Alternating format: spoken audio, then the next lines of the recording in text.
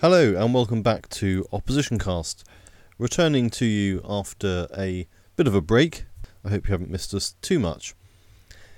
In politics, as in battle, it's very important to know your enemy, whether it's to identify their next likely line of attack or to identify their weaknesses and see where you might be able to breach their defences. It's something which is most apparent, perhaps, when we see politicians preparing for debates, most notably Prime Minister's questions, but also in recent times, television debates. And they have teams of advisors trying to anticipate the lines of attack their opponents will try and deploy and to prepare zingers of a line that they can get in to try and highlight their opponent's weaknesses as well. And my guest on this episode is someone who knows an awful lot about that. Tom Hamilton worked as a policy specialist for the Labour Party, as a political advisor for 10 years. He was head of research for the party and also helped to prepare Ed Miliband, Harriet Harman and Jeremy Corbyn for Prime Minister's questions. And as he says on his biography, spending more of his time pretending to be David Cameron than he ever expected to. And he's since made good use of that inside knowledge by co-authoring, alongside Ayesha Hazarika, the book Punch and Judy Politics, an insider's guide to Prime Minister's questions, which goes into both the history of the weekly clashes in the House of Commons, how they came about, but also looks at the dynamic between the Leader of the Opposition and the Prime Minister and the tactics and strategies that they can deploy to try and maximise their advantage in the chamber. It's really a fascinating read and gets into a lot of detail, but also sheds some light on the wider political dynamic that's apparent between the parties. And that formed a large part of our discussion. But I began by asking Tom about how he got into politics, how he came to be an advisor to the Labour Party. And his time there began actually when the Labour Party was still in government. Yeah, I joined the policy team in, I think, 2008, covering health policy when we were still in government, and that's the bit of the party that in those days was focused on providing, well, two things really: partly managing the policy development process in terms of building towards a manifesto, but largely on the sort of stakeholder management side rather than the blue skies thinking policy wonk side of things, and also working on attack opposition research. So it's not to blow my own trumpet too much to say that I probably knew more about Tory health policy in the pre-2010 election period than most people did, because it was my job to. And although it became a point of attack after 2010, I think probably rightly, that much of the Tories' health policy reforms that Andrew Lansley announced after the election were things that the public wasn't expecting. Although that's probably true, I think I knew, and a lot of people knew, that they had talked about that quite a lot in opposition, actually, just that they hadn't made it a central theme of what they were trying to do. So there's always a dilemma in, well, I was going to say in opposition, in dealing with your opponents in politics, how much you draw attention to their policies at a technical level and the contradictions within them, and how much you just think this is too complicated for anyone to understand. Let's gloss over that and talk about the big picture stuff, which might be they want to cut things, or they're going to make it harder for you to see a doctor, or whatever it might be, that is just easier to get into a sentence than they have some quite complex restructuring proposals for the NHS that are going to be quite difficult to achieve without major upheaval, which, that while true and proved true, was just never going to be a particularly effective attack line. So we didn't use it. Mm. And you said there, dealing with your opponents. So I think it's worth pointing out, isn't it, that when we're talking about opposition, it's not just a case of dealing with the government dealing with the opposition. There is this sort of oppositional relationship. You have opponents if you're in government, clearly, and opposition research, in government or in opposition is pretty much the same. Building up, you talk a bit about this in the book about building up the kind of Bible of quotes. Yeah. Sort of maintaining, sort of, as you say, a working knowledge, very detailed knowledge of different areas of policy. When we came to that 2010 election and moving into opposition, how much of a gear change was that for you in doing that job? Well, the big change going into opposition, and I've seen people talk about this in relation to the Tories in '97 as well, is not so much that the job changes, although it does. It's that it actually becomes a lot less busy for quite a long time. People don't care about you. They're right not to, because you're not the government anymore. Your decisions, I say you in the big collective sense. I was a policy officer. I wasn't making big ministerial decisions at any point, but the decisions that the government makes are suddenly being made by a bunch of other people. In the case of the Labour Party, in the case of most parties that leave office, there's a leadership election going on, and all the to the extent that there's any media interest and energy going on at all in relation to a new opposition party, it's about who's the new leader going to be, what does that leadership contest look like. And as a Labour staffer, I wasn't involved in any leadership contest, which was fine by me. I sort of kept my head down. Probably went on holiday that summer, I can't remember.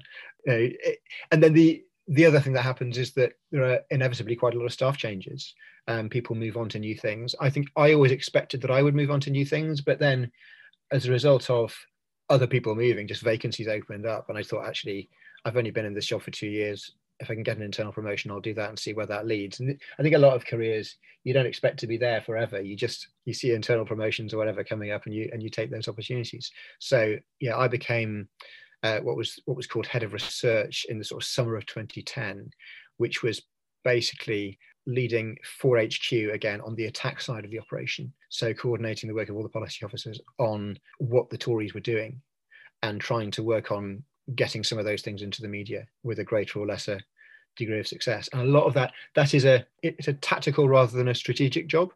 So you are collecting information, you're trying to find stories, and that has to be put to the service of a narrative that is created by whoever is leading the party at the time and his or her advisors. And while there's a leadership election going on, you sort of haven't really got that sort of strategic direction very much. And then it can take a while for things to settle. I think one criticism of the new leadership in 2010 is it took a while for them to work out what their sort of big strategic critique of the Tories was. And actually that has been an issue, I think, for Labour for some time, but it's an issue for opposition parties in general, or all parties actually. How do you characterise your opponents? There are a number of different ways that you can choose to do it, different narratives that you can build that have evidence behind them that can be, if you like, footnoted with things that they've done, but they may be mutually exclusive. And you just have to work out, or someone has to work out and make a big strategic choice about what that's going to be. And that can happen quickly and it can happen slowly, and it can be done well or it can be done badly. And sometimes it moves around a bit. I think famously, the Tories didn't know, this is before my time, but the Tories didn't know what to do with Tony Blair when he became Labour leader in the mid-90s, in terms of whether he was secretly a lefty in disguise, whether he was, dangerous, whether he was too soft, what do you want to say about him? And they could have gone with any of them, although some of those answers are probably better than others, but you have to choose. Labour equally has found Boris Johnson in particular really hard to deal with in terms of how they characterise him. And I think the Blair example you mentioned, the Conservatives having difficulty defining him, they ended up with sort of a phrase of new Labour, new danger, which when you think about it for more than about 5 seconds doesn't make any sense at all. It's neither one attack nor the other. And it does sort of bear the imprint of being a slogan designed by committee. I think that it's kind of trying to have it both ways and not really succeeding in either. And it also, I mean, look, it's too late to, there's only limited mileage, and let's attack this slogan from 20 years ago. But what it also does is it really highlights the thing that Labour above all wanted to highlight themselves, which is the new bit. Yeah. Your other point about the time it takes an opposition to sort of hone their attack on the government, I think it is fair to say that most people have criticised the fact that it did take a while for Labour after 2010 to decide exactly on how they wanted to attack the coalition. Yeah. But there is that problem, as you said, that no one's paying any attention, and so you're struggling to be heard, and to try and define what the government is doing is that much more difficult. But did you feel that, particularly on the economic agenda, the way that George Osborne was fairly brutal about trying to ensure that the public, in the public mind, it was all Labour's fault, and that narrative really took hold? Do you think there was anything that Labour could have done about that at the time? So I don't want to say there's nothing that Labour could have done, but I do think it's probably a harder thing to respond to than some people have suggested. So I think Osborne and Cameron did a very good job of pinning the idea that, that there was a financial crisis that Labour bore some responsibility for, and secondly that it had prepared for, it had spent the lead up to that spending too much, which was what left the UK in a uniquely weak position, and therefore created the need for a significant programme of fiscal consolidation over the course of the Parliament. I think all of those things are contestable, and were contested both by some people in the Labour Party and by economists outside it. I think the problem is that the big strategic problem for Labour at that point was whether they wanted to emphasise under Ed Miliband the change of direction, because Labour history has gone in very strange directions since then. So it's easy to forget the extent to which Ed Miliband wanted to present himself as a break from New Labour. So he used to talk about turning the page on New Labour. So the sort of the disjunction between wanting to emphasize difference and newness compared to the leadership or leaderships that had gone before, while saying actually the critique that you had made of the previous regime is wrong in various ways, and actually most of the things they did were right, is a really hard line to tread. And you can either reject the previous leadership more forcefully, but that implicitly does reinforce the message that that the government, that your opponents are saying about the fact about the mistakes that they made, even if you then get into a second order argument about the nature of the mistakes. Or you can say, we were broadly right about most of the things we did. We want to do the same thing again. And that is it's what a lot of people in the party probably thought. But the part of the problem with that is it's a rejection of the electorate as much as anything else, because the electorate's just decided that they don't want you to be the government anymore. And if you just tell them that you were broadly right and they were wrong, that's not a brilliant vote winning strategy. And I am in retrospect quite a pessimist about whether Labour could have won the 2015 election under any leader. I said earlier I wasn't part of any leadership campaign, and I wasn't linked to any particular candidate. I worked for the winning one. I would have worked for a different winning one if a different person had won. But in retrospect, I'm not convinced that Labour could have won in 2015, almost whatever the strategy. But there are various different ways in which it might have lost. Mm. And you mentioned there about the dilemma of how much do you sort of own your own past in a sense, and do you make the argument that actually the previous Labour government did do some great things, but on a more tactical level, in the job you were doing, it was your job to collate the kind of the data and the research to sort of rebut different points and to provide talking points and lines to take. How much of the previous Labour government's record were you putting into those? I mean, how much of it was saying, well, the government talks about this, but actually when we left office, it was the following? Or was that something that was affected by this strategic dilemma about not wanting to own that past? There's always a bit of that, but that is mostly, that's about benchmarks in various different ways, rather than about sort of rebutting particular messages. So you're reminding people of Labour's record in relation to benchmarks on, say, NHS waiting lists, especially around A&E waiting lists, which just deteriorated fairly consistently throughout the coalition years and after. And one of the points that you're making quite consistently around those are, these waiting times were falling under Labour and they've started rising under the Tories, and you need the past bit to make the present and future bit work. As an argument, there's an attack on cuts that's going on. The problem is that in the early coalition years, a lot of that was about numbers and spreadsheets, but it wasn't yet very much about impact on people's lives straight away, because that takes time to breathe through. I don't want to overstate that, because there was real impact in some areas, but it was only later that I think those cuts became politically hard to sustain for the Tories in relation to their own electoral coalition, not in relation to the electorate as a whole. But you've got to be careful about whether you're speaking to the people who are already supporting you, as opposed to the people who you want to appeal to. and you can point to people who are, how do I put this? You can point to the effect of cuts on various areas, but if the people that you're trying to appeal to aren't feeling them yet, that has some impact, but limited impact. I think it's probably fair to say. So you can make the point, but it may not be one that really sticks in people's consciousness because it's not something that they see in their own lives. Yeah, I think that's right. I haven't thought about this for a very long time, but I've just remembered the Tories did some really early cuts to child benefit for higher earners, and that created, this wasn't Labour doing in particular, though Labour sort of joined in with it. That created a bigger political storm than a lot of the other cuts.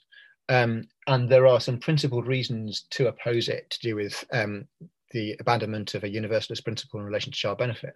But actually, a big part of that was that this was a cut that was going to affect people who wrote for newspapers, as opposed to people who didn't have that sort of voice. And the second thing I'd say about that is that although it was a big row, the Tories still did it, and I don't think it had any significant electoral impact at all. So you've got to be careful about assuming that just because you can make a little bit of political weather with something, or that a political storm comes up as a result of a government decision, that bleeds through to anything a few years down the line. A lot of this sort of tactical work, it's about, you feed the news agenda for a bit, but you don't necessarily push the strategic argument very, very far, especially if you haven't quite worked out what your strategic argument is yet. Mm. And in the work that you were doing, would you have seen that as being your metric, is to feed the news agenda to try and ensure the maximum number of negative headlines for the government at any one time? Basically, probably yes, although not in a formal sense, because that's not what anyone is being assessed on. But yes, you're trying to do that. I was also, by the autumn of 2010, working on PMQs, which ended up taking quite a lot of my time, which was a sort of well, we hadn't been in opposition before, or not for a very long time, so that was a new function for my team, the team that I was working in, which hadn't been working on in government, because the equivalent, and it's not an exact equivalent, but the parallel briefing function for the Prime Minister was being done by civil servants and special advisors inside Number 10, all of whom vanished from the scene. Well, either vanished from the scene or just kept their jobs briefing David Cameron when we went into opposition. So there was quite a lot of new work that our team had to take on as a result of going into opposition. Again, this is normal. The two parties have, in one sense, identical functions, although they structure them in slightly different ways, but they also have quite different needs in terms of the different jobs that they have to service.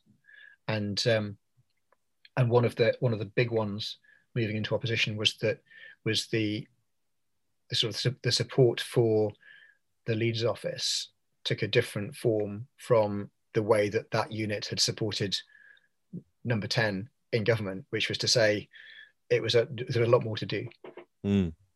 And of course, this is the perennial thing about moving from government into opposition. All of those functions that previously may have been divided between the party organisation for the political side and the civil service side for perhaps some more of the briefing and administrative support. All of that then has to be done by the Leader's Office, but also by the party structure. So you have that sort of dual role, that you are essentially both being a political party, but also a kind of shadow civil service as well. Yeah, without necessarily any more resource than you had before. I mean, you do, in the sense that you have short money that you don't have in government, but that doesn't make a great deal of difference to the staff. Well, I don't remember it making any difference at all to the staff level of the team that I was in. And yes, you are moving from helping to put a bit of politics into briefing that is being produced by an apolitical civil service to basically doing all the briefing, and there's a loss of content and a loss of capacity, and that is mostly disadvantage, but to an extent there are advantages to that as well, because you just have to focus on the political message, and the key points, rather than, I mean, if you look at a prime minister's, well, there's various different ways to look at it, but if you look at everything that's on the desk of a Secretary of State for anything, some of it is highly political, but a lot of it isn't. It's just stuff that he or she just has to do, and make decisions on and sign off on, which won't necessarily win or lose any votes, but has to be done because otherwise bits of the system will fall over. So to that extent, it would lose the votes if they weren't done. But broadly, it's not very political. If you look at a prime minister's PMQ's briefing book, there's a huge amount of factual information which isn't necessarily very interesting, that they probably won't be called upon to read out at all, but which they need to know in order to deal with hypothetical questions that might come up. And the civil service has to do all that. In opposition, you don't bother with a lot of that stuff because you just haven't got the space. And also, I mean, one of the very few upsides is it does give you perhaps a bit more freedom and a bit more flexibility that the government doesn't have. So, for example, if your opposition is purely about what you say rather than what you do and so on, and there are necessarily fewer people involved in the process. So, to advise the leader of the opposition to say, you can claim the following, or you can argue the following. It doesn't have to go through several cabinet committees and get sign off from the Treasury and so on. May have to get sign off from the Shadow Treasury, of course, but there are fewer sort of stakeholders. And just in the context, we'll get on to talking about PMQs in a bit more depth in a moment. But most of the people who are able to make the call are in the room. So you have perhaps got a little bit more flexibility and able to be a bit more nimble, perhaps. Yeah, that's right. I mean, there are various places where you can say, this is the evidence you need. You can make this argument if you want. And the main question about whether you make the argument once the evidence is in place is a political one. And the key decision maker is you as the leader of the opposition. And, you do it or you don't. But yeah, you don't have to, you don't necessarily have to ask anybody else, or you might choose to, but it's in one sense easier, but there's a heavy responsibility there as well, particularly because, and this is a problem, this is an issue actually that I thought about quite a lot in opposition, is you get the decisions you make and the statements you make can constrain your future decisions and statements in ways that are not necessarily true in other walks of life. And it's quite interesting seeing people who come into politics from journalism in particular, which happens when you see that a lot in sort of press and comms teams on both sides, is the big difference between working as quite a senior journalist writing high profile political stories is, you can do them very well, but there's nobody in an office somewhere keeping a dossier of everything that you've said and everything that's under your byline and assessing it for consistency, because no one really minds whether you wrote a piece whose thrust was in a different direction 6 months earlier. Whereas in politics, this isn't a party political or an oppositional government point. There are people tracking what you say, and they will notice if there's an inconsistency, and you have to be able to, well, ideally not have it, or if you do have it, you have to have an account of why you've had it, which is that, it might be that the facts have changed, or it might be that you've made a very deliberate, conscious political decision which you're prepared to defend. But you can't just go around saying anything just because it'll win you a headline today. And the opportunities there. So you do sometimes see oppositions and governments passing up opportunities to win headlines on the grounds that it just doesn't fit their overall strategy, which doesn't really happen in the same way in the news media, who don't have to have a consistency in their headlines over any given period. And as well as having the sort of dossier of what your opponents, what the government have said on various things, there's also to some degree a need to keep a dossier and keep track of what your own side is saying. Yeah. And so in particular, as you were saying there, the form of words being consistent is something that if there is an extra qualification added to a spending commitment, or something changes from being the next parliament to being 5 years, that may seem like something that to a journalist or someone is the same thing, but it's not the same thing, and it might mean something different. And all of those things will be noticed, and certainly be noticed by the shadow minister and so on. So how much of your work was ensuring that sort of consistency of message was adhered to?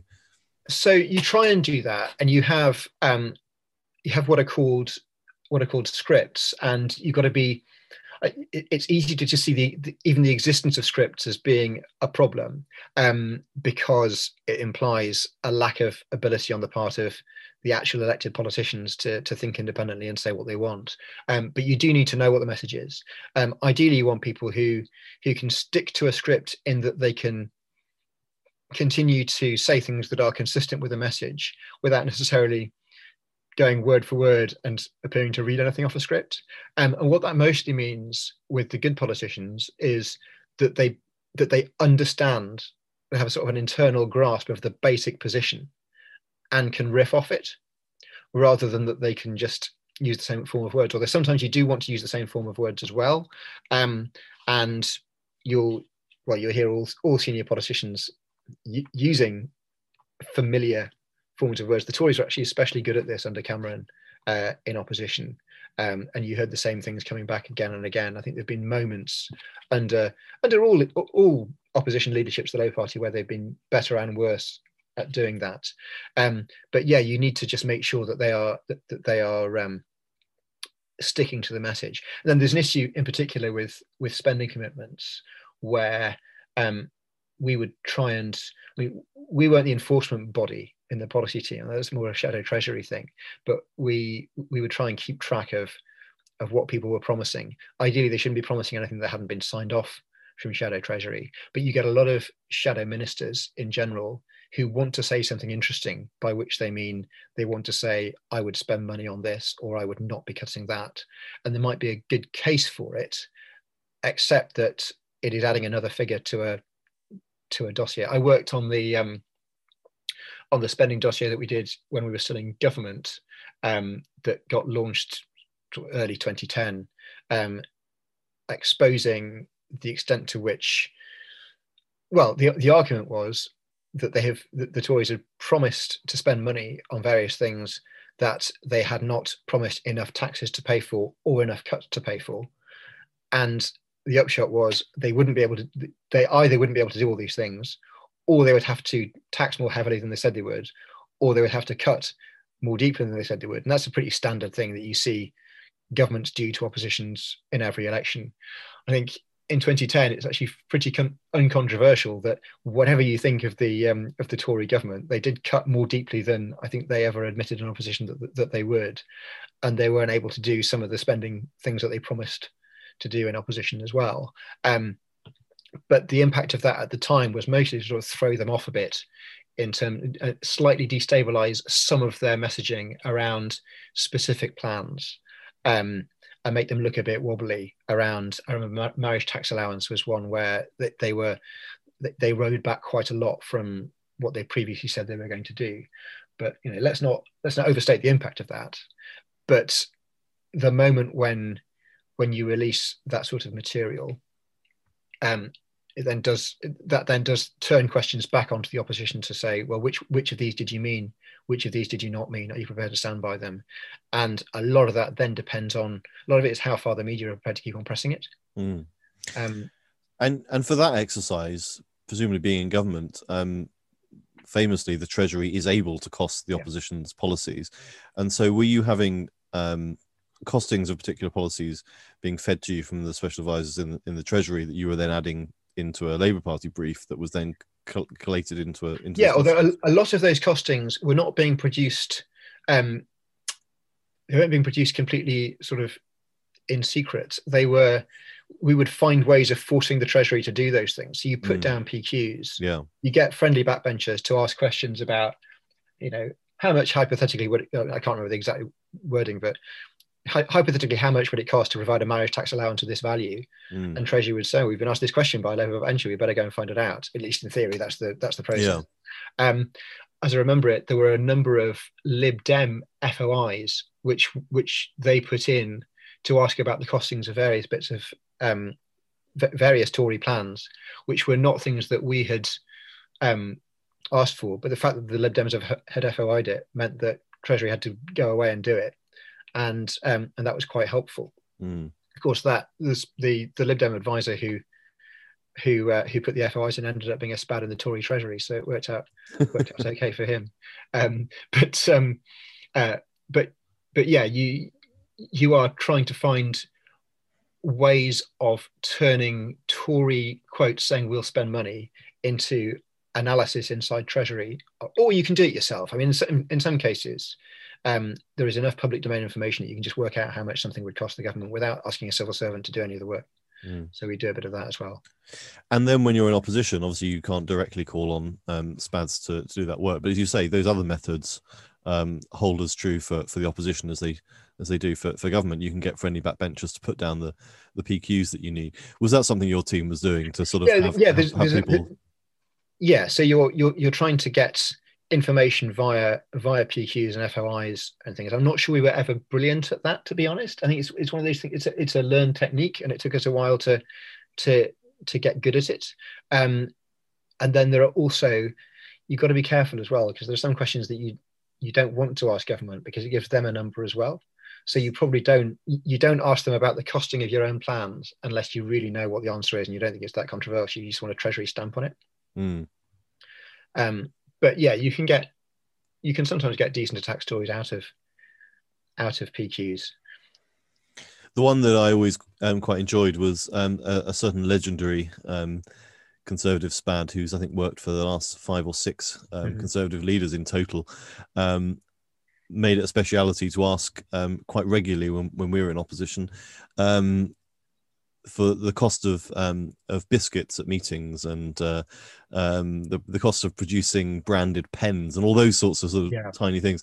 And these would go down as round robbing either FOI or as written questions to all the different departments, and they would sort of come back and then be collated into this sort of extravaganza of a Sunday story of I think that the classic was, John Prescott has spent £50,000 on biscuits, was the headline that he was after, and there was a way of getting there. So I think there are ways of doing that on the sort of small and large things. But in terms of your team, you're talking about sort of the team itself not necessarily growing particularly in opposition because it's doing sort of a similar sort of job. But how was it set up in the party? As I say, sort of declaring an interest, I think I just have, I worked in the Conservative Research Department, and there tends to be just in the sort of in the histories and the literature on all of these things, the Conservative Research Department does get a lot of attention as being this sort of institution within the party. On the Labour side, less so. So how was the team set up? Yeah, that's right. I mean, I remember the Conservative Research Department someone published a book about the Conservative Research Department, sort of a history of it.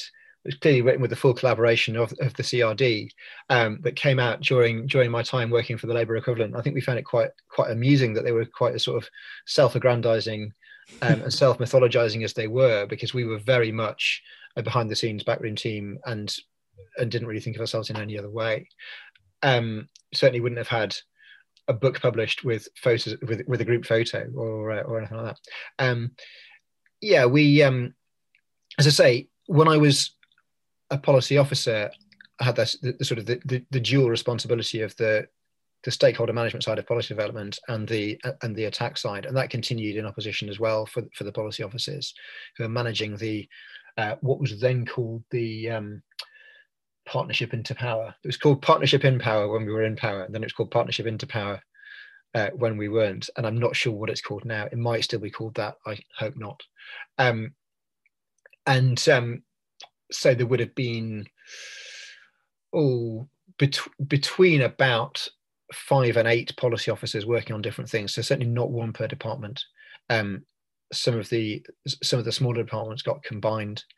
Some of the the economic department sort of got combined as well into one brief with a bit of support from other people, and then there were research officers as well who are largely working more on sort of general conservative research, a lot of work on donations and Tory party structures and things, but all of them are keeping an eye on what those departments are doing, as well as keeping an eye on what Labour is committed to and what we can say and what we can't. Mm. And then building and then turning that into, like, there's all sorts of things you're doing with it. You're turning it into media stories. You're making sure that the file of lines to take on everything is constantly updated, and that people, I say you, there's a you as a team, and that people who are spokespeople know what those lines are and are properly briefed. And there's keeping an eye on what you've committed to. And then quite a lot of just requests coming in from shadow teams, from the leader's office, from departments, and so on. Mm. And you've got those on the Conservative side, usually called desk officers, although latterly, sort of in opposition, they started calling them special advisors, who tended to be either embedded with their shadow minister, shadow cabinet member, or based in the office, but sort of working with that team. But then there was a separate political unit that will be doing a lot of this sort of attack work and sort of the famous dossiers. Every political party loves a dossier, but it was very much more combined. You're saying no, well, for your team. That team is actually it's slightly separate from what the political advisors were doing, who are attached to individual shadow secretaries of state. So there would be a fairly close working relationship between the policy officers and the political advisors, but they are not the same thing, and the interests don't wholly coincide because the policy team stays in place regardless of who is in any given job at shadow cabinet level, whereas the political advisors are appointed and unappointed with their bosses. So it's not wholly aligned. So to that degree, you are essentially creating a sort of shadow civil service, that you have the party's sort of research and briefing function is the permanent sort of but a very small one. Indeed. So we've gone this far without talking about Prime Minister's questions, although they did come up briefly. Was that something which came with the new job you started doing, or was it something that you were keen to do or sort out? I mean, the story of how I came to do it is how you became David Cameron. May or may not be interesting enough to tell, but I'll tell it anyway. But during the summer, when Harriet Harman was the interim leader, she was the leader, because that's how it works in the Labour Party. She was leader of the Labour Party until she wasn't, but she was doing PMQs, and my then boss and some people in her office were running the process, and they kept on. And I had some minor involvement in that in terms of passing a bit of briefing up the line for various different issues, but I wasn't working on it directly. And then with some staff changes, my then boss got a job as a political advisor to someone else in the shadow cabinet. And in Ed Miliband's second week as leader, I literally got a call at 6:30 on a Monday morning saying, "Can you be in a meeting with Ed Miliband at 8?" And I got up and made sure I was. And from that point on, I was in the PMQs team without having particularly attempted to get into it. And it was because, given my job and the fact that other people had gone, I was the obvious person to do it. But I wasn't at all sure that was the job I was going to keep until I'd been doing it for quite a while. And as I say, it was never PMQs was never a big part of the job I've had of research in government. Probably not a part at all, really, apart from maybe very occasionally providing a bit of briefing. Certainly wouldn't have been in the room. But you just have to build a new team, a new structure in opposition to work out how you're going to brief the leader to make sure you do it. And I was fortunate enough to just find myself in the right place at the right time and manage to stay there throughout Ed's time as leader and a bit beyond. And my role in that was to provide the briefing side of it, really. So it was a sort of a multifaceted job within that operation, but partly what is going on, what are the facts around these issues we want to ask about, partly drafting the early drafts of questions which would be heavily reworked in the room, partly working through those questions in rehearsal. So I would pretend to be David Cameron back at Ed, and sort of play through what we thought the most likely answers were going to be, and refine the questions in response to that, which is partly what do you think the correct policy answer is from a Conservative point of view? What is their line to take on this topic? Partly, what will he try and do politically in terms of trying to attack you, trying to dodge the question, whatever it might be. And you predict that up to a point. Some of it you can be really confident that you get right, and some of it is guessing, and some of it is coming up with your own jokes and attacks that the Prime Minister might not use, but at least you're helping your side to work out what sorts of things he's vulnerable to. Mm. And you talk in the book about the sort of how much of a sort of dominant thing it is for the leader. It is the most high profile sort of parliamentary occasion of the week. It's a rare opportunity for the opposition to be heard and to get that soundbite on the news. But it just takes up an enormous amount of time and preparation. So beginning from, I think you said, from either certainly Friday, but perhaps even sort of Thursday, in commissioning a note. So there's quite a process that went into the weekend and the weekend box, and then sort of through until the so it did take quite a long time. Although I think some of it you can slightly overstate. I think we commissioned a note from policy officers on Fridays about, are there any good PMQ candidates in your topic area? Partly as a note for Ed, but also actually as a sort of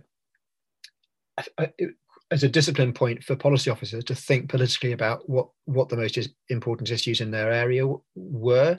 So, I mean, then the overall PMQ's enterprise, I think, would have worked fine without that, but it's just quite a useful way of focusing people's minds.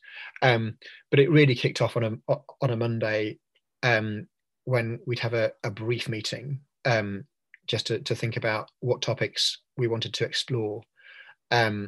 And then I'd go away and write up as many question sets as that took. And often it would be, I definitely want to go on health, but sometimes it would be, I've got 3 different things I could go on. Can you try and work up 3 different sets? And that's just harder. It just takes longer. So I got quite good at writing, well, not a 6-question set, a 5-question set, because you'll leave the 6th one blank, because the 6th one is normally going to be just a political wrap up anyway, and you sort of write that later. But how do you structure a set of questions so that you force it in the direction you want and get the right issues out? You'd write those, and then you'd spend some of Tuesday afternoon or evening working through that, and then most of Wednesday morning doing the same, which was a lot of time. It was a lot of his time. It was probably more of my time, but it should have been, because you try and take more time, take time away from the leader's diary and give it to staff to do. But it is, there's an argument that it was too much time, but it was certainly, under Jeremy Corbyn, less time was spent on PMQs. I did that for a few months at the start of his leadership before I moved to a different job. And there are real advantages to spending less time on it. I don't think Jeremy was, in general, as good at PMQs, but was he that much worse as a result of not spending as much time? I don't think that's the case. And I believe, although I don't know, I'm not part of the process now, I don't think Keir Starmer spends quite as long on it as Ed Miliband did, although I mean, I've not worked for a political party during lockdown, but I just don't think you could spend as long in a Zoom meeting as you could knocking ideas around a room in a way that we could physically back before lockdown, when people were allowed to see each other. And there's also perhaps a sense in which, certainly during this period, PMQs has been slightly muted. Yeah. I mean, there have been some in recent weeks which will come alive, but I think inevitably with fewer people in the chamber, it's not quite such a gladiatorial contest. And also the point you made about Jeremy Corbyn spending less time on it, it was almost a a positive choice Yeah. that was made to try and downgrade the importance of that confrontation. Yeah, I don't think he liked it very much, and I think there is a real issue with, almost all parliamentary performance has an air of artificiality about it, and I think Jeremy probably resented that more than some other people did, and had less time for it. I think with more work, he could have been better at the rejoinders, at the dance of it, of making your opponent look stupid, of coming back with a factual rebuttal or a joke or whatever, which I do think helps your overall side's confidence. It helps how you're portrayed and seen in the media. I think if you are not very good at something and you don't make a big effort to be good at it, that just does affect the way in which people think of you as a leader, or in any walk of life. If you're not very good at something, you don't try to get better at it, then if you've got to do it and people see you do it, they will think less of you. So I think Jeremy could have benefited from spending a bit more time trying to improve. But to be fair, he spent a lot of his time up against someone who also wasn't very good at it, in Theresa May, who those were quite, as I say, I didn't work on these myself, but they were quite pedestrian encounters on both sides. They had their moments, but not very many of them. And I was talking about sort of PMQs being perhaps a bit downgraded during lockdown, but certainly during those years, it did seem that the attendance on both benches were sort of rather sparser than you would expect, and they lost something of their zing, didn't they? Because you had increasingly both leaders facing quite a lot of opposition from their own side, and people just not being too fussed about coming along and cheering. Yeah, I think these things are quite interrelated. If people weren't turning up as much for PMQs, it wasn't just because they didn't think it was going to be as much fun as it might have been when William Hague and Tony Blair were doing it, for example. Also, that on both sides, but especially on the Labour side, people weren't particularly, MPs weren't particularly supportive of the leader, didn't necessarily want to stand behind him and yell. But then also, if you think your leader isn't very good, you don't want to be you don't want to be sitting behind him, yelling about how yelling at the other side if you're not feeling it. So these things also, they sort of become self-reinforcing, I think. And they do have an importance in terms of party management, as you say, that everyone agreed that the only thing William Hague had going for him during his time as leader of the opposition was that he was good at PMQs, and it did give the Conservative MPs a bit of a spring in their step every Wednesday, that they knew that he was going to be able to put on a good performance. But ultimately, it didn't actually matter in electoral terms, you can argue. But it perhaps prevented his position as leader being challenged perhaps as much as it might have otherwise been, given his performance during those years. And then Ian Duncan Smith, who was in a similarly weak and abysmal position politically, was then very bad at it, and that perhaps did matter to his position. It's about where different kinds of power derive from as well. If you're in opposition against a party that's got a majority of over 100, or indeed as we are now, a party that's got a majority of 80, you are never going to win a vote, but you might still win an argument. And sometimes when you win an argument, everyone knows you've won the argument, and it doesn't mean that doesn't lead to any other political win in the short term, but it does change the way in which both sides see their leader. And actually, one of the most important aspects of it, one of the most important aspects of PMQs, is that if the opposition is regularly winning PMQs, by definition, the opposition doesn't have as many MPs. That's why they're there.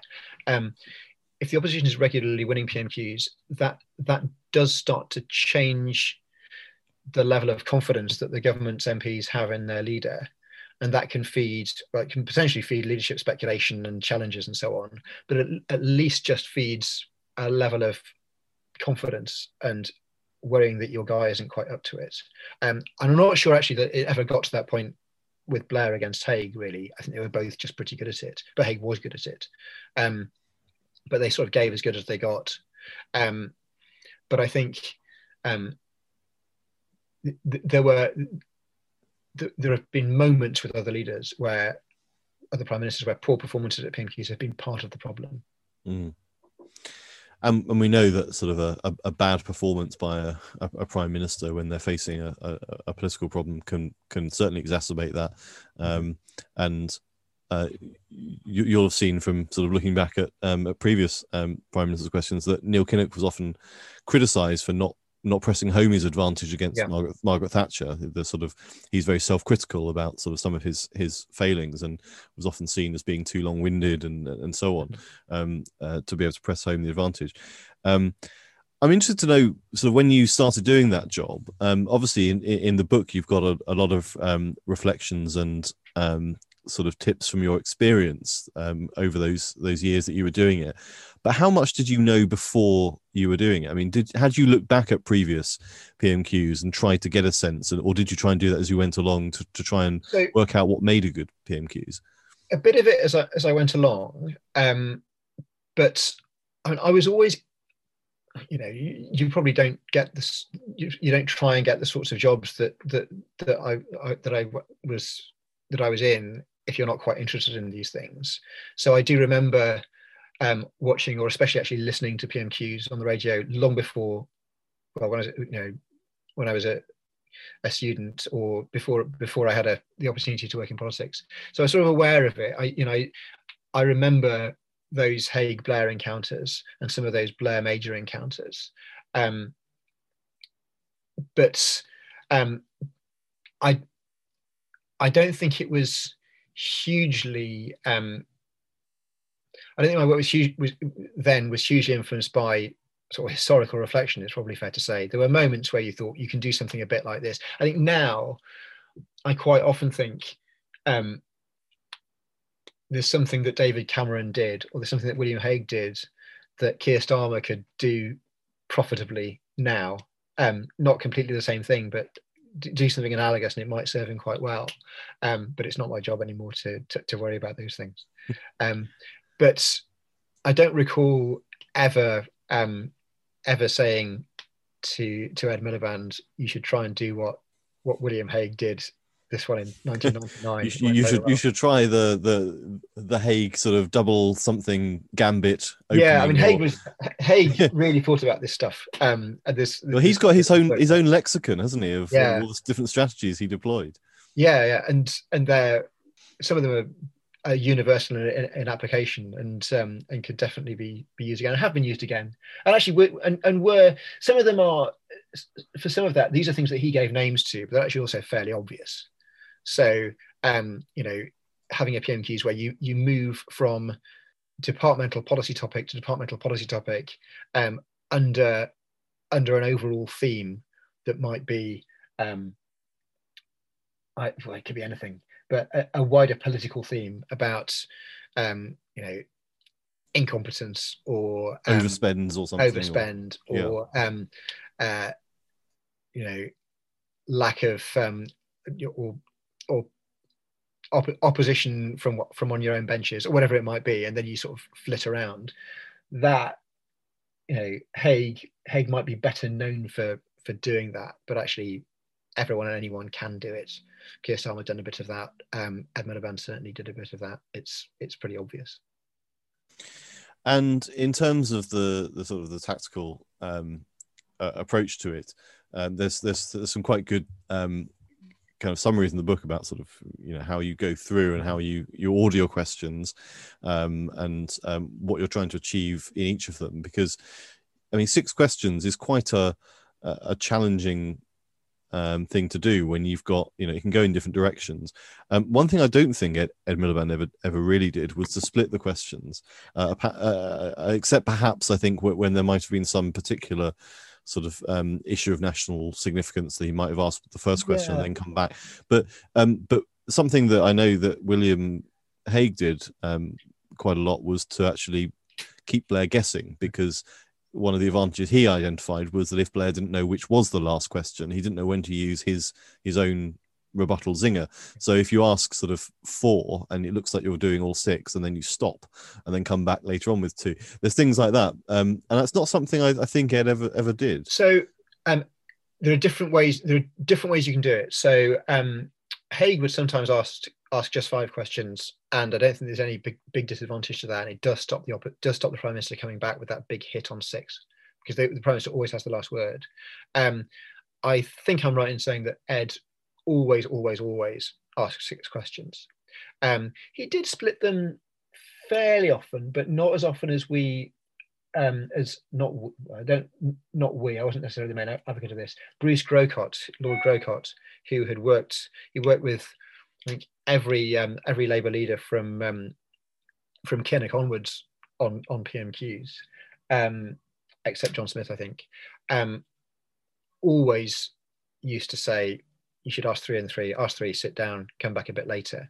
And he very rarely did that. He more often would just switch topic halfway through a set of 6. But there are so many different ways of doing it. Jeremy Corbyn quite often would ask on a completely new topic, and often a not very political topic, on question 6, just to knock the ability of the Prime Minister to do a big attack on 6. So you'd ask 5 big political questions, and you'd ask something relatively consensual and factual on 6, and the Prime Minister would have to say, well, I'm making this one up, but I have to say something like, yes, I will raise that issue with President Macron next time I see him at the summit. And it's like, that's not what I wanted to do on 6. I wanted to tell you what a waste of space you are. But yeah, there is a bit of, someone in the book, I think George Osborne described it as sort of a scripted dance, where you're both, you know roughly what's coming. Both sides know roughly what the other side's going to say, but you've still got to get it right and get the better of them. So it's rehearsed on both sides. It's partially scripted on both sides, but you don't see it all come together till both sides are in the room together. And what struck me about that, both from reading the book and also other interviews that you and Aisha gave about it, is that this idea that sort of, isn't it all scripted? Well, it is, but it's scripted on both sides, and you're having to anticipate. So what struck me about that was that it is essentially the political debate of the time in microcosm. So it is a general election campaign in microcosm that you are having to. You know what the other side's positions are. You've researched it carefully. You know what their lines are. You have to work out where the chinks in the armor are. They know you're going to do that, and they're going to do it. It is basically sort of every week trying to sort of distill the entire sort of political debate into that, as you say, scripted but kind of strategized war, but becoming sort of down to the tactical level. And is that, do you think, to sort of make a grandiose point, is that really the wider significance of PMQs for parties, that in terms of the job you were doing, in particularly as sort of when you were sort of in charge of rebuttal and research as well, that is basically what you're doing for the party and for the election campaign, that you're trying to anticipate everything you can possibly be attacked on, find the lines to cover those and to hit back, and that's basically what you're having to do at PMQs, but also in an election campaign. Yeah, that's right, and it sort of, you have, the dynamics sort of flow through the parliamentary term as well, and there'll be some weeks where you're really looking forward to PMQs because you've got lots of material you can hit them with, and then some weeks where it's a problem and you're really just trying to get through 6 questions without being hit too hard. And there are ways to do that includes, just not asking about the topic that everyone expects you to ask about, but then they'll notice that you haven't asked about it and say, "Oh, maybe your position's weaker than we thought it was." I mean, there's a lot of dimensions to it. In terms of the rebuttals that that they'll throw at you, well, not just rebuttals, but attacks. So in any given week, there will be bad stories about the Labour Party in the media that you can expect the Prime Minister to throw at you, and we would spend time compiling those into a file. And making sure that we knew what they all were, so that we had lines of rebuttal. And that sometimes, Ed would ask to take that, and and what did you call that? Yeah, so yeah, this was a file that we called the bucket of shit. That was all the crappy stories that he's going to get attacked on, and you didn't really want to hand that to Ed Miliband on a Tuesday night so that he could go home and just read 20 pages of not even attacks on him, 20 pages of daft things people in the Labour Party had done that he could now do nothing about, that David Cameron was going to have a go at him about. But you just have to. Part of the job of managing a PMQs process is to know what your vulnerabilities are, and your vulnerabilities are whatever bad stuff might have happened, including things you might not know about. I mean, the leader of the Labour Party hasn't got time to read all the papers, and there's a lot of stories that might turn up on Guido Fawkes or whatever that he's just not aware of, and if someone else doesn't prepare him for it, he's not going to know about it until the Prime Minister shouts about it.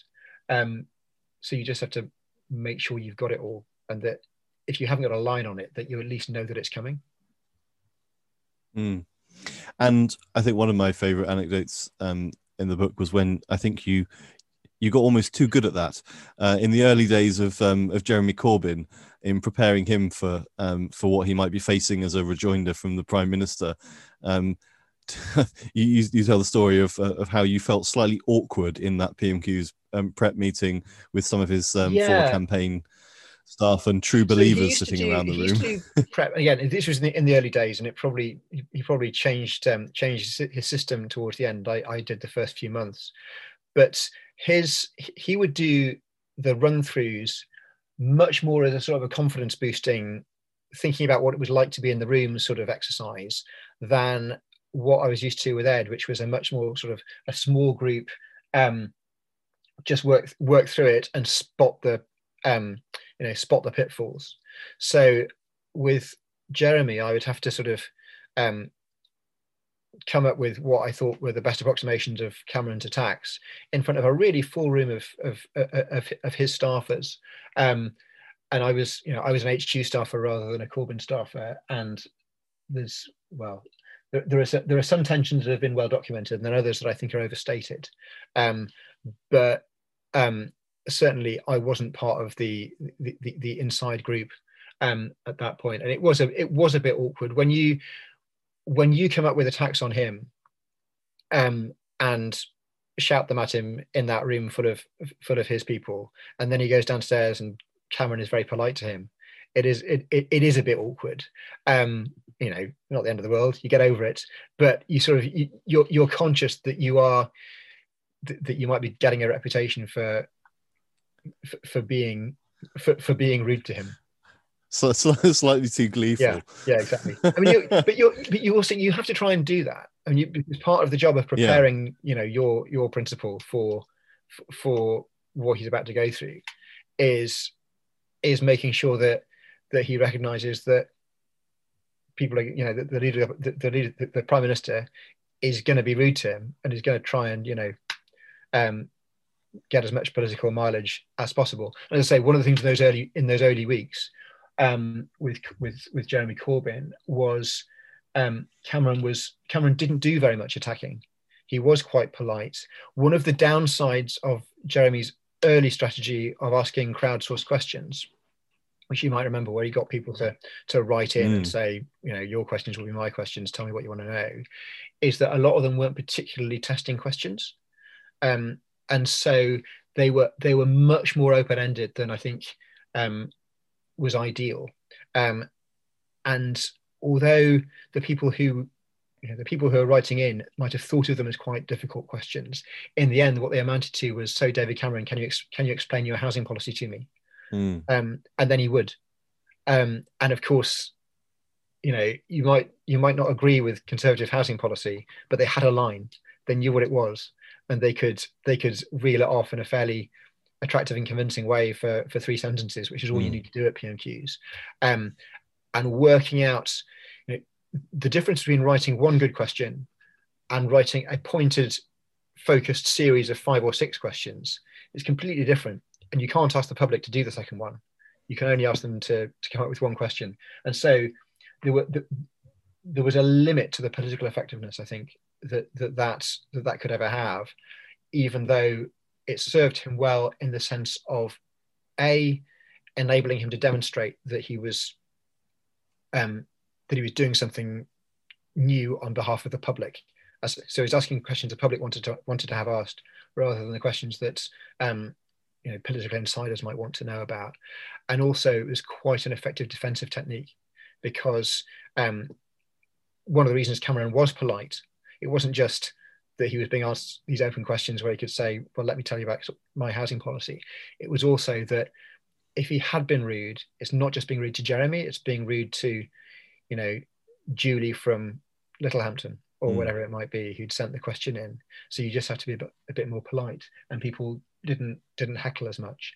But that did take some of the air out of it, I think. And it also, I think, started to get to a point where it almost became like the Ian Duncan Smith thing about, which again you relay in the book, about how if you always open your questions in the same way, just in the context of the chamber, people start to become wise to it, and it becomes a bit of a running joke. So I must say, when I think there were occasions when Jeremy would open with something like, I'd like to ask a question on behalf of whoever, and you would get sort of groans from the Tory side, which was a very bad look, because it isn't him. It is a member of the public. So to that extent, it worked, didn't it? Because anything that could be said back to that would reflect badly on them. If there was any suggestion of that. I think for all the criticisms you make, I think it's fair to say that Jeremy mostly got what he wanted to get out of PMQs most of the time, which isn't to say he didn't palpably lose some of them, but he did also palpably win some of them. The more combative you go in with, the more combat you'll have, and the more the ability to win or lose is. And although Jeremy in some ways was very, very keen to attack the Tories on a whole range of issues, he actually wasn't very combative at PMQs most of the time, and that didn't necessarily serve him badly in terms of where his strengths and weaknesses as a politician lay. And also denied the Prime Minister the opportunity of coming back at him as well, if you're not being combative.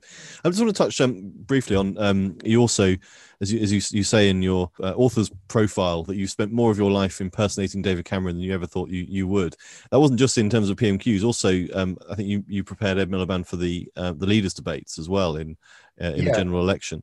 How much more of a different experience was that? It was very different.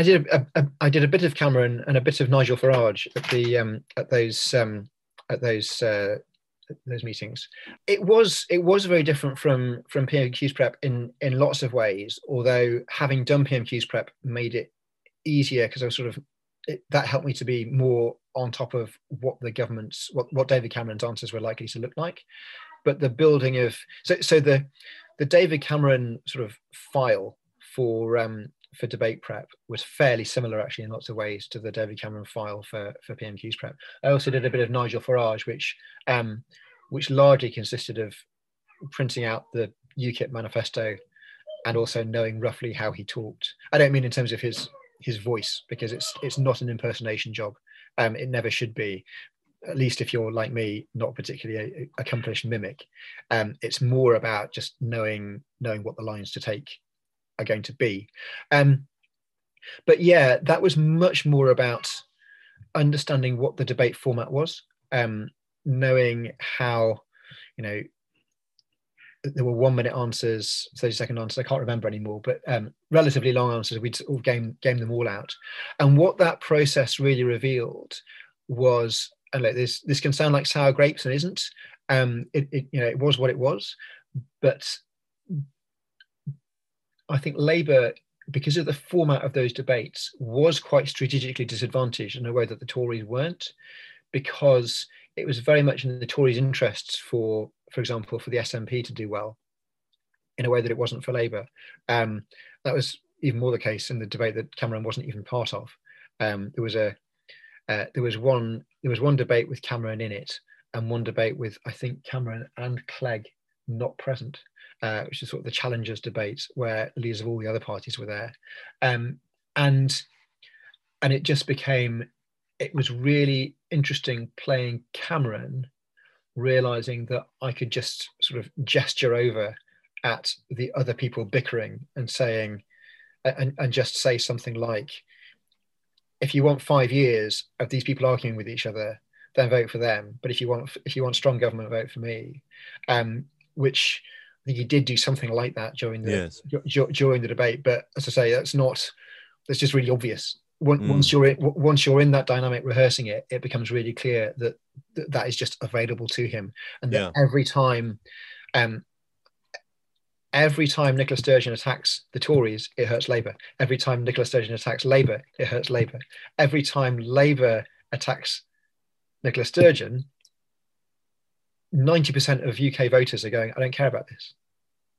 He's having a fight that is not important to me. So it was really interesting seeing how the dynamic of the different electoral battles that each party was having, in terms of who it was competing against in different parts of the country, affected the way in which each party had to perform. And it just was harder, I think. I think Labour were in a tougher strategic position in relation to that debate than some of the others. And Nicola Sturgeon was in the best position because she could talk about Scotland all the time. And anyone who, and again, I don't want this to come across the wrong way, anyone for whom talking about Scotland was irrelevant because they weren't in Scotland was irrelevant to her too, because they couldn't vote SNP. It wasn't their problem. It just reminded them of the fact that they were an important dynamic in the election who, if they ended up in government at all, would likely be in government with a Labour Prime Minister. And if that's something that they weren't comfortable with, then the Conservatives were the right option for them, as David Cameron presented it.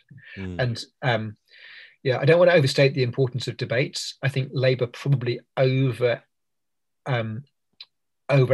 debates in the run-up to them and wanted them to happen, which is what happens to everyone, I think, who's an underdog. You sort of look for your opportunities, and the debate was an opportunity. But I think Ed did fine in them, broadly speaking. But they are very rarely game changers, and it certainly didn't change the game. Yeah. And in general, do you think that they have changed the way that election campaigns run? I think David Cameron has since said that he thought the 2010 campaign, particularly because of the sort of Clegg mania, I suppose, as well, but he thought that it sucked the air out of the campaign itself, that you had these three sort of debates that was the first time it had happened, and particularly at that election. By 2015, Cameron was, I think it's fair to say, slightly less keen to do the debates at all, and obviously Theresa May afterwards tried to get away with not doing any of them, and got rather more flack for it than she anticipated.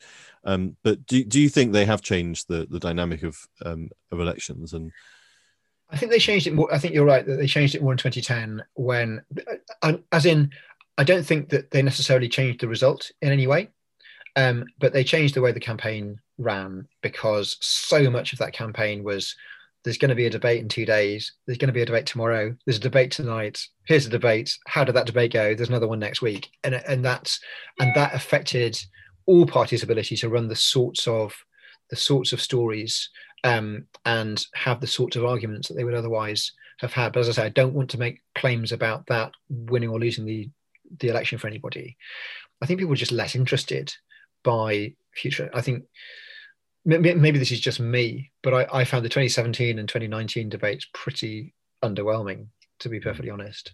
The 2015 ones I was probably too close to have any sort of objective view on their overall significance in the grand scheme of things, but I don't think they were necessarily very important, apart from in helping to reinforce some views about what I think the debates, just by their very format, provided a dramatisation of that famous poster of Ed Miliband in Alex Salmond pocket, which certainly didn't do the Tories any harm, but I wouldn't want to overstate the importance of them. I shouldn't say, as someone who's worked on them, that I find TV debates quite uninteresting, but I just do. I wouldn't choose to watch them, generally speaking, and I don't think they tell you very much. Um, and yeah, I would. I think that, the genie's out of the bottle or the cat's out of the bag or whatever it is out of the whatever it is. So we're always going to have TV debates now. But I would happily go back to a world where we don't, quite frankly. And did you play a role as well in preparing Ed, particularly for the sort of the long form grilling, which perhaps people have said is perhaps a more challenging thing to do when you're sitting down with whether it was Jeremy Paxman back in the day or whether it was Andrew Neil, a sort of half hour or an hour's grilling by one of those. Yeah, so we prepped for that at the same time. So I was part of the team that worked on that. Yeah, it was actually most of the time. I think I might have done it a bit, but most of the time it's actually Alistair Campbell pretending to be Jeremy Paxman in those meetings. And he's quite good at it in terms of being hostile. One thing that I thought was really interesting about the dynamics of that, if you remember, there was and again, this is not a complaint, it's an observation. There was a half-hour interview with there was a half-hour audience Q&A and then a half-hour Paxman interview with both leaders. And I can't even remember who went first. I think Cameron went first. And it was really noticeable that nearly all the questions Cameron got asked by the audience were quite policy heavy questions. They were, what are you going to do about group X, policy Y? And the questions that Ed got asked were much more character focused, personality focused. When I say that's not a complaint, I think if anything that worked to Ed's advantage, because I think those are more interesting questions that gave him an opportunity to sort of riff off them and talk about who he was, which is no bad thing from an electoral point of view. But it was really striking that I did think that just in terms of the choice of questions, there was a real imbalance in the way that those that those were done. That's the audience questions rather than more than the interviews, I think.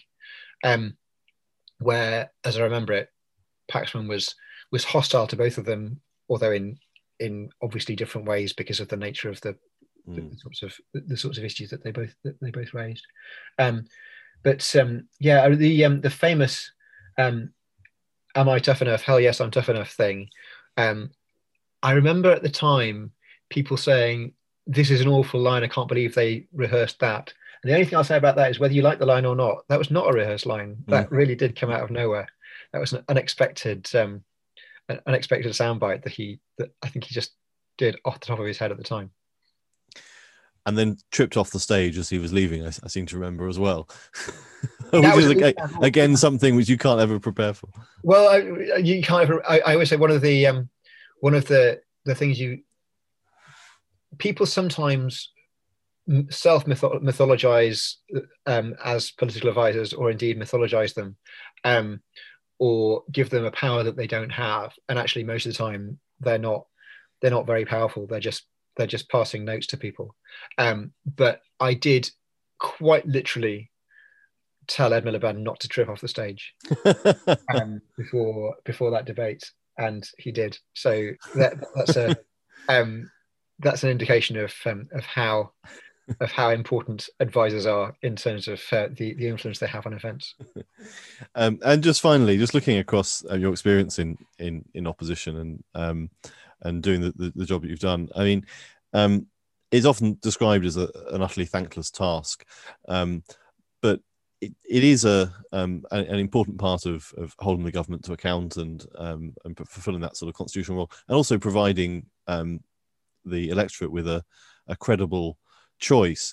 Do you think that there is a certain sort of skill set that is learnt sort of in opposition that is useful more generally, about the kind of discipline of trying to see, particularly in the things that you've been doing, of trying to see the other side's point of view and trying to sort of anticipate arguments and see the kind of the breadth of the political debate and think it through, that this whole sort of oppositional dynamic actually is something which perhaps not enough people, perhaps let's say in sort of Twitter discourse, for example, put themselves through, that if you're being a good opposition or indeed a good government, you have to know your opponents and you have to genuinely engage with their arguments. Is that something that you think is perhaps missing in some of the parts of the political debate that have become quite frustrating? I don't know about missing, but I would say I think it's almost always a good discipline to understand, well, two things. One is what your opponent's actual arguments are and what they actually believe and say, rather than the way that they are sometimes presented and caricatured. And that's not to say that you shouldn't sometimes caricature them, or that you shouldn't represent your opponents in ways that most advantage your side.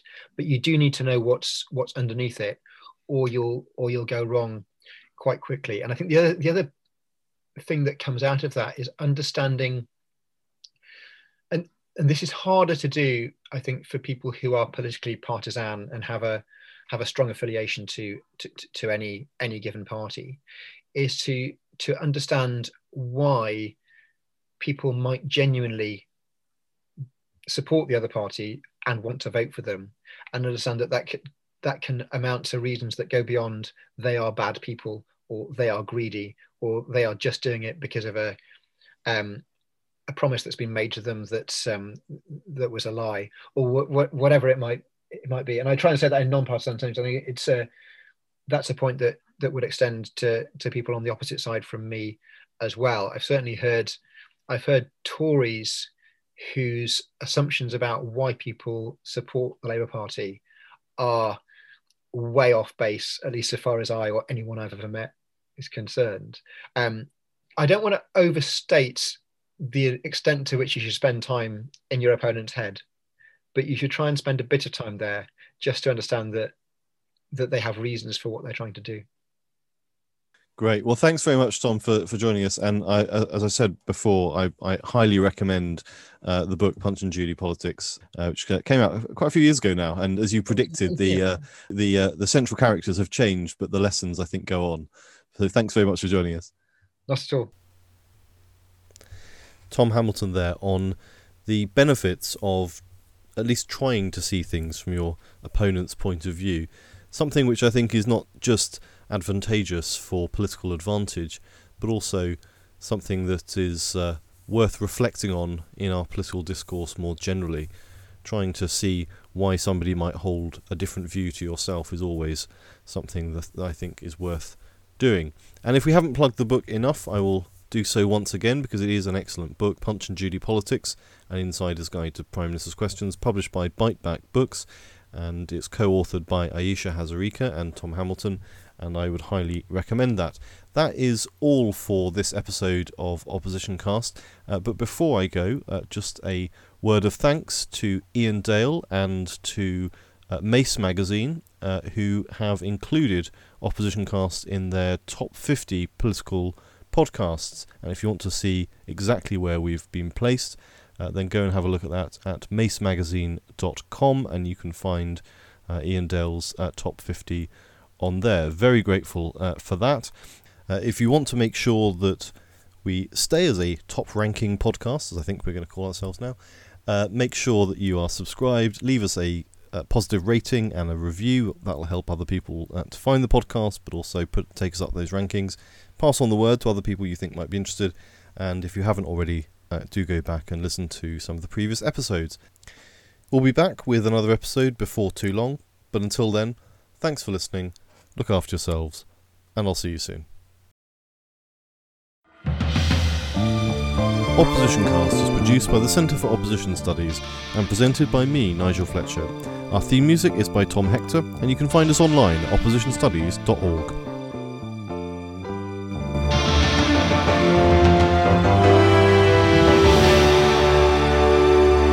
Am I tough enough? Tough enough? Hell yes, I'm tough enough.